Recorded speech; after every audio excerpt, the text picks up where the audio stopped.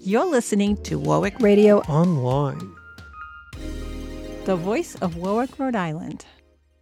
Hello, and thank you for tuning in to Warwick Life on Warwick Radio. My name is Scott Nerney. I grew up in Warwick and have been a homeowner for over 30 years in our lovely city. My goal with this podcast is to highlight what is special about Warwick and how you can get the most from our seaside community. Our guest today is Kerry Nardolillo. She's the Director of Elections for the City of Warwick. We invited her here to talk about the upcoming primary and elections in November and give some background to the residents about certain dates and what's going to be on the election ballots. Welcome to the podcast. Thank you for having me. So your role as the Director of Elections is relatively new. It is new. I started in October of 2021. So you've had about a year to prepare to all the chaos that's about to happen in the election world? I am prepared. I did come from West Warwick. I did 2 years as a clerk of Board of Canvassers. Oh, great.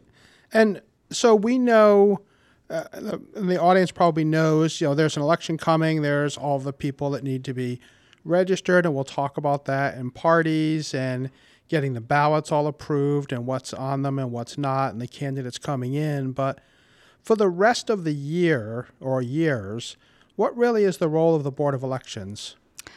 We actually have processes from the Secretary of State's office that they send us for our off year. So there's always a project to do on that off year. It is NCOAs, which was the National Change of Address, which we do that. Right now, I believe that it was changed. So that's going to be 4 times a year. So it happened during our busiest time and our slowest time. We have processes from the DMV, from AAA. So every day, we are working. There is not a time that we're not a downtime. And with so many real estate transactions happening in the past year, I imagine it's quite frequent for you to be working with the local residents who have moved in and cleaning up some of the ballot rolls for folks who have moved out of the area? Correct. We have established new streets, having to contact the tax assessor's office, having to contact the engineers to make sure that those folks get on the Google website so they're getting mail. We have had a couple of issues with that I've had to reach out and try to figure it out, what exactly where the street is, what it's attached to. So I have to then make new streets for our CVRS, which is the Central Voter Registration System. So that's been challenging at times. Sure. And I know a lot of folks who are new to the city are probably thinking, oh, I have to vote in the city that I'm living in now. I've just moved in. Where can folks go online to find out where who their representatives are for their area? So they should be looking for those names in the upcoming conversations and debates, and also to check on their voter information. Okay, so that would be the Secretary of State's website, and you can go to vote.ri.gov. Okay. And what drew you to come to Warwick? I was actually told about the former director leaving and was told that I really should apply for it, that I really should go for it, because I originally started with the Board of Elections. It's really says a lot for your credibility when someone tells you this is a position you should take a look at. Good for you. Thank you so much. How many people are on your team? 2. 2? 2. To do all that work? Yes. I need to get you back there. So we have a primary election coming up, which would be basically deciding who should be the leader in each party's position going to the ballot, and obviously independents would go through. So explain a little bit about the primary process. Candidates would register to run, and then they would work through your office to get on the ballot, and then we'd have a vote in September? Yes, correct. So declaration of candidacies would have been in June, the end of June. They need to then bring us their declarations signed forms. Then July 6th, they need to come back to my office and they would collect their nomination forms. They would then have until July 15th to come up with the amount of signatures needed. That would pass through our office. They need to be approved, all those signatures. And then depending on who would be going to a primary, it would depend if there's more than one, then we would have to have a lottery to see what order that they would go in. Okay. So it is random as to whose name goes on top or bottom, or? Correct. Okay. Does that draw a lot of attention for the candidates? They get excited to see when their name's going to get Well, pulled? I would think so, yes. Yes.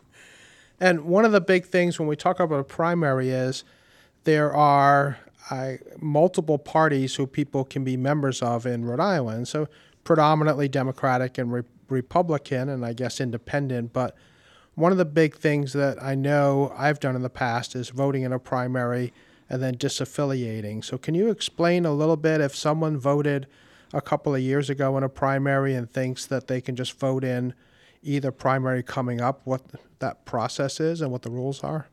Okay, so if you're an unaffiliated voter and you come to vote during a primary, you are to pick either Democrat or Republican to vote on.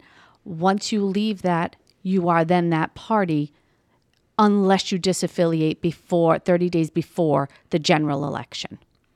Okay, and people can do that sometimes at the polling place and or online? Yes, there's almost always a disaffiliation table that is located at each polling location, or again, they can go to that vote.ri.gov. Okay. And will you be looking for people to be poll workers in the upcoming elections? Absolutely. Okay. We are always looking for poll workers. I was very impressed with moving into the Warwick. I cannot believe the amount of people that have walked through that door getting ready, saying, okay, are you ready for me? But we need, I think it's about 275 or 280 people that want to work. Wow. It's a lot. I have 34 polling locations. Wow. And it's a paid position, folks, if you're interested. I know my wife did it a few years ago. There's a training and there's a foreman or marshal that's at each polling place with a lot of experience, and they'll explain what happens, what the rules are. There's constant communication with your office, obviously, if there's issues. And they do pay. It is taxable income, but there is a nice position, and you can do a lot to help your city, and especially if you meet new people as they come through. I think it's a great opportunity to help out. How would someone want to be a poll worker? How would they get in touch with you? They can come to City Hall right in the canvass's office. I also have it on our warwickri.com website, right on our website, right under the drop down for Board of Canvassers. Okay. And your election offices is going to maintain in the mayor's building? Correct. It will still stay at City Hall. Okay. Are you moving into a big fancier new spread? I am not. I have been looking through the furniture, though. Oh, there you go. I have tagged my name on some furniture. Great. Yeah, you should. You get squatters' rights for who remains. We wanted to talk about a little bit about the ballot items that are going to be on the city's not primary but regular general election. So one of them is the bonds for the schools, as I understand it. Correct. And also the term limit and expanding the terms for at least mayor, I believe, will also be there? Yes, correct. Okay.